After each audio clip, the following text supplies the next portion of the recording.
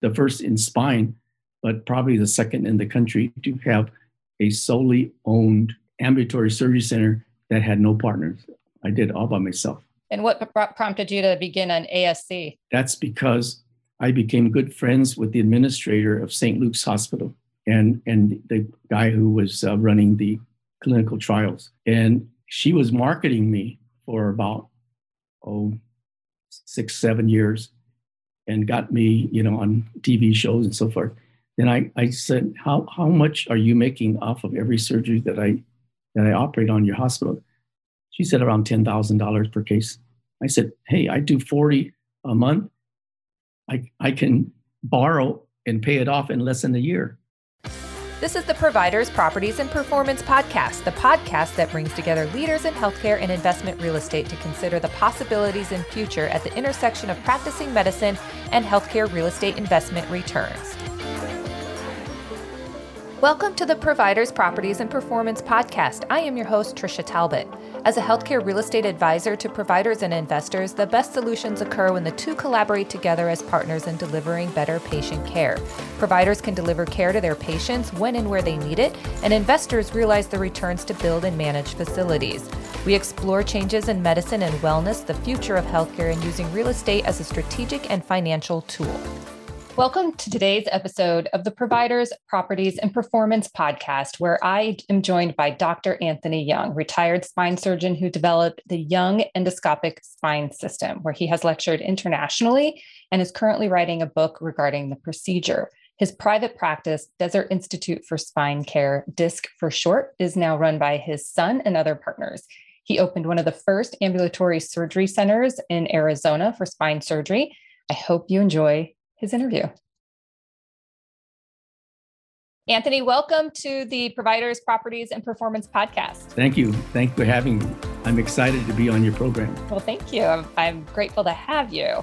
So you are a retired spine surgeon. I am. Can you please share your career path and how you came to develop the Young Endoscopic Spine System? Well, it was by chance. I started out in chemical engineering. And I turned down a scholarship because I would tour the College of Mines and I decided, I don't want to do this.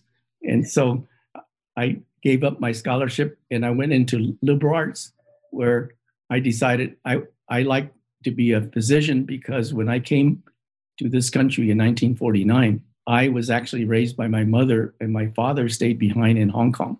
And we started a gift shop called the China House. We had antique material that was like at Gump's, okay? So I worked from the age of 10 years old in my uncle's grocery store for 10 cents an hour, and I continued working throughout.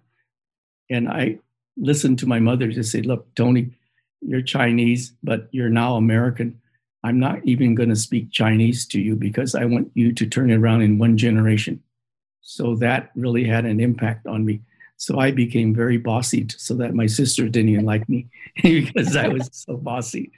But it all turned out that I focused on what I thought I was good at, and that was in engineering, math, physics. But all my friends were too boring. They were engineers. And I go, I'm going to do something different. So I decided, okay, I'm Chinese, invest in property. You can't invent land anymore. And so as a result, I sat there for 40 years, and now the land that I invested in, it had water rights, 100-year water supply, and now I'm selling that right now. So it's right in your area. Yeah, right? No, that's great. So when did you decide to go to medical school? I was one of those people that was not discriminated against because I was Asian. And every year there was one Asian person in the medical school. So happened that I was the selected one for 1965. And the guy that interviewed me was a missionary in China. And he was fascinated by my background and wanted to know. I said, are you going to ask me any tough questions? He said, I'm on the committee. You're in, forget it. So I was lucky. But now I find that if you're Asian, you're supposed to be. So you finished your residency, and how did you decide to go into spine surgery? I started in 1971 And I happened to be liked by my program director. And I was getting ready to go to Vietnam. And I said, I can get deferment if I get accepted in a residency program. It was filled. He said, I'll make one for you. So I got in 1975, just as the Vietnam War ended. So I spent 2 years in the US Navy with a lieutenant commander uniform, American uniform. And I was stationed in the Philippines, traveled all over Asia. And at that time, with Asian girls, I was hot stuff. And so I said, okay, not bad. So anyway, I then used what I liked and developed the young endoscopic spine system in 1998. And I opened my own ambulatory surgery center. But as luck have it, I was liked by the administrator of St. Luke's Hospital, who marketed my skills, and it got the fellowship-trained spine surgeon mad, because here I was just a general orthopedic surgeon, and the hospital was promoting me. So, you didn't do your fellowship in spine surgery. You did your fellowship in general orthopedic surgery. Yes. Okay. Right. All right. But I decided, okay, I'll just do what I like. So basically, and I teach my grandkids, my son is a spine surgeon, my daughter's a dermatologist, and my son wants sports medicine. I said, well, his friends told him, if you don't go into spine and follow the pathway your father led, you're crazy. Then my daughter says, I like dermatology, but it's too hard to get into. I said, don't you dare take anything less. Do some research and you'll get into a program. And she's a dermatologist. Yeah. I don't think there's enough. All my kids are doing very well. So I'll die happy. And I'm the last of the generation of my family. So what was happening in spine surgery that got you thinking about this particular system and got you to develop it? Okay. Most people will follow what the academics tell you. Follow this, follow that, learn how to do it, use this textbook. And I said, what about the people who don't fit in the program? I want to treat pain. Right. And by the time I finished, I had done 11,000 cases. Nobody's going to pass me up for the next couple of years. But 11,000 cases, I would identify the cause of the pain with the endoscope. So you did 11,000 cases? 11,000 cases. And because I developed the young endoscopic spine system, I was advised, don't use your name, because the people don't want to tell where they learned it, because people will just travel in Arizona or wherever. They say, oh, I'm on the West Coast, I can come by. And I basically, every 5 years, I reviewed my cases so that after about 10 years, I knew that I can guarantee my results. So when I guarantee my results, I said, look, you pay me more than insurance pays. I'll accept your insurance, and I'll guarantee you, if you don't get what you want, you don't have to pay. And so this system makes spine surgery less painful? It makes spine surgery less painful, mainly because I do everybody awake. So I have 11,000 surgeries that's performed with a patient completely awake. They can't believe it. But I also use it in order to determine whether I should take somebody on. And sometimes I do the injection and the patient, it's all flustered and they can't stand even the needle stick. I said, I don't think you're a good candidate, because you're going to have to put up with a certain amount of discomfort. You have to be awake so you can talk to me when I'm operating on you. That's where I guarantee my safety. Interesting. So, by doing that, all of a sudden, I had people coming from all over the world, mostly from Asia, because I'm Chinese, and so they want to come learn. But if they're from the US, if they don't do it, they don't know how to indicate that they learned from me. So they just say, yeah, it's experimental. And I actually, early in my career, in 1998, I had the chief of neurosurgery from Mayo Clinic and one of the neurosurgeons from Barrows, which is a high end. If you're from Arizona, you know them. And they came after me. And then one of them was a guy who was in the residency program with me. And he tried to disparage what I did. And I did studies on my own case. So I sued him and I settled with him for $100,000.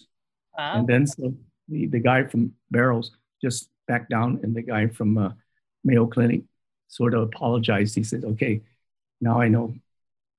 So anyway, so now everyone is talking about using endoscopic surgery to validate the cause of pain. And now I'm writing a 3-volume reference book on that.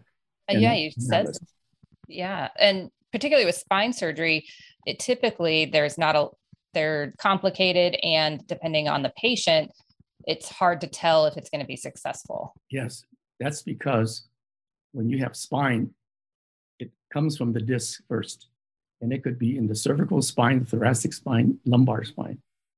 I specialize in the lumbar spine, but when I operate, I also, because of my son, I turn it over for cervical and thoracic, but I've done some, and I actually have done some of these under local anesthesia, but my specialty is really in the lumbar spine because that's the most common.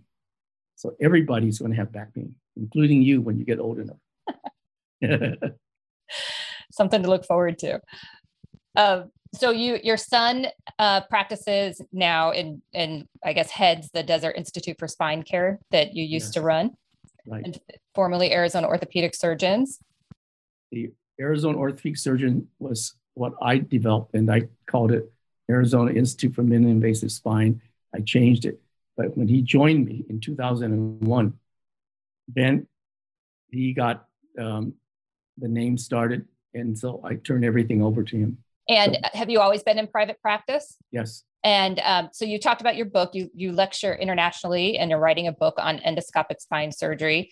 And so you do the endoscopic, and then the disc practice is known for minimally invasive spine surgery. So does that do the different parts of the spine, but still laparoscopically? Yes. Every one of them knows how to do endoscopic. But while I did 100% of mine endoscopic, they maybe do 20% or 30%. Each one has their own specialty. Like my son is in sports medicine, so he takes care of his consultant for the Diamondbacks, the Cardinals, the Suns, and they ask him to be a consultant. However, they have primary care or internist that screens the patient. So he's very busy, and I'm very proud of the fact that he is well trained, but he is so busy that some of my other partners in DISC, the second one was Nima Solari, and he actually scrubbed in with Chris to operate on my own back. Oh. So I use myself as a guinea pig, and I would tell him to stop that because I can feel this, I can feel that. It was a big joke around the office. Wow, that's crazy that you. Yeah, but that in a long history, and what's got me started was when I came to Arizona. My mother was American citizen. She was born in Portland, Oregon, and she went back to China, brought in by her father, who came as a 16-year-old and went to Alaska to work, and then he became the right-hand man for this person in Portland, Oregon. So he was so well liked. His boss said, I'm going to give you some property next to my house, and you build a house. I'm going to give you the property, and you go to Alaska in the summertime and work, and then come back in the wintertime. Huh. And you could be my everything. So then after about 20 years or so, then the way they do that in China, you come make your fortune, you move back to China, and you buy a village or do something like that. And so that's when the war broke out. That's where my mother met my father, who represented China in the Olympics, the Eastern Olympics, and was a water polo player. In those days, there's no YMCA. So what happens is you practice in the river swimming upstream. If you get a cramp, you don't make it. But those who survived became Olympic swimmers. It's funny. So I don't know if they train that way anymore, but that is interesting. But if you follow the news, I mean, China is going to I think they realized that they made a mistake with a one-child policy, so they're trying to increase the population, and India is catching up with them. So India is a democracy, but India is now going to overtake China in population within 5 years or so. Wow. So they realize it's all about global economics. Absolutely. Well, coming back to, I want to talk a little bit more about the real estate aspect of your practice. So you opened the first ambulatory surgery center in Arizona? Yes. So what spine. The first one was Wally Reed, okay, who was an anesthesiologist, and he had his facility next to Good Samaritan Hospital where I did my internship, and everybody used it. So he was the first. I was one of the first, the first in spine, but probably the second in the country to have a solely owned ambulatory surgery center that had no partners. I did all by myself. And what prompted you to begin an ASC? That's because I became good friends with the administrator of St. Luke's Hospital and the guy who was running the clinical trials. And she was marketing me for about 6-7 years and got me, on TV shows and so forth. Then I said, how much are you making off of every surgery that I operate on your hospital? She said around $10,000 per case. I said, hey, I do 40 a month. I can borrow and pay it off in less than a year.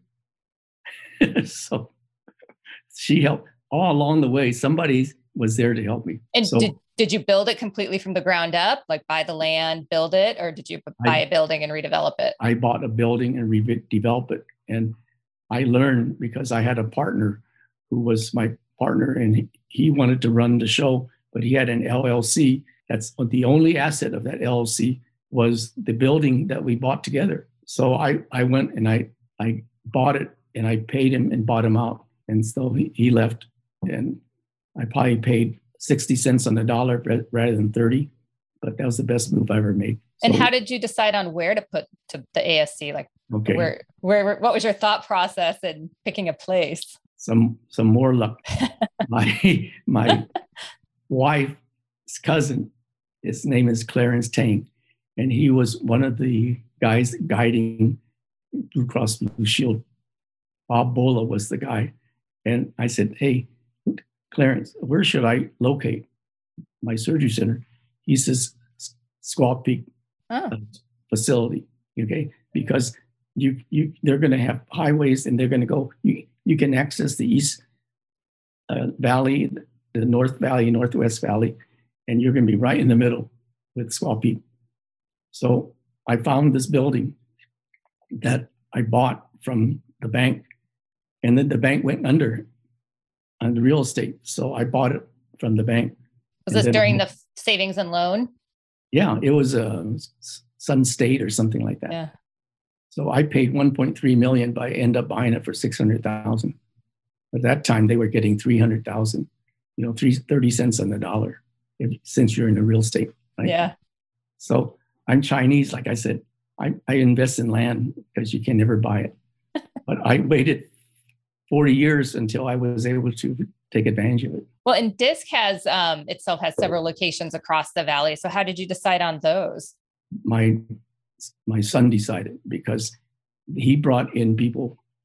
For instance, the best spine surgeons in Arizona asked to join us. So we had one guy from Core, and he was their best surgeon. We recruited Justin Field, who was at Cedars-Sinai, and he was the first partner. The second partner was Nima Salari, who trained in Stanford.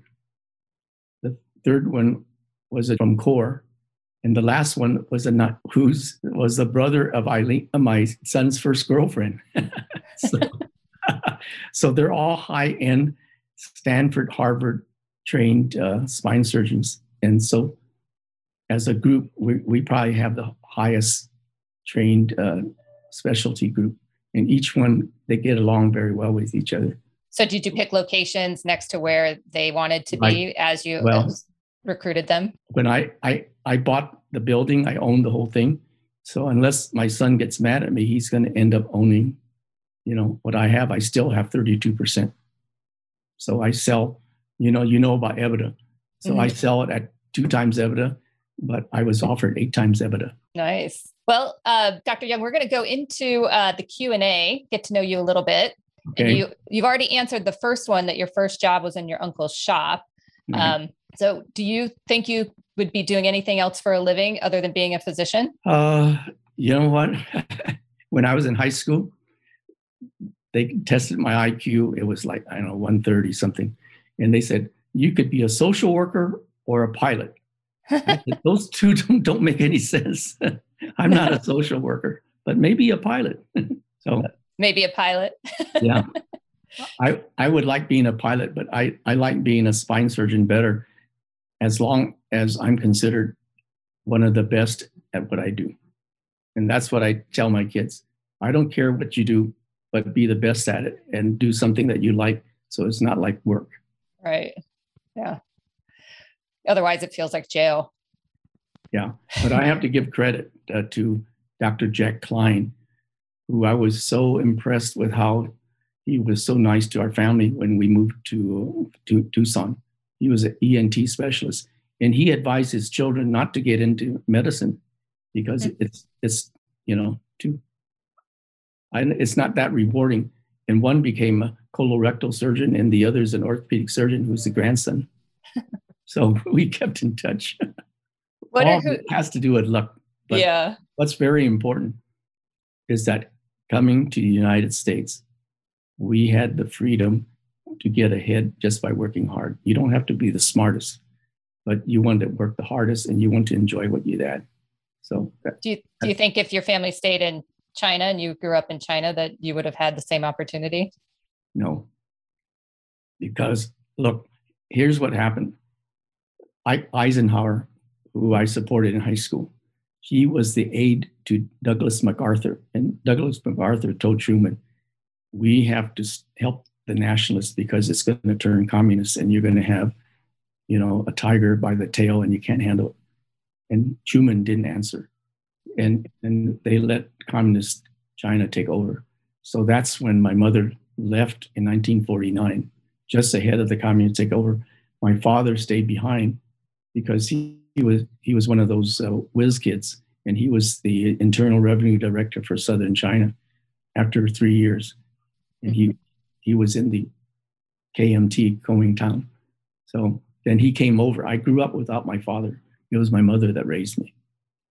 But he was the one that told me to go into engineering, aeronautic engineering. And I said, oh, my friends are too boring, so I want to be a doctor. So like Dr. Jack Klein. So, it's funny how things work out, but it's a lot of luck and hard work. And that's what rewards us here. Yeah, taking advantage of luck and being able to understand if it is luck and right. Yeah.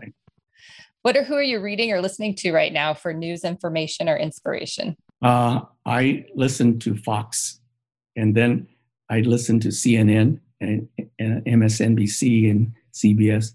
And I said, these guys have no clue. So I think like people that's on Fox News, but I try to balance it. Okay.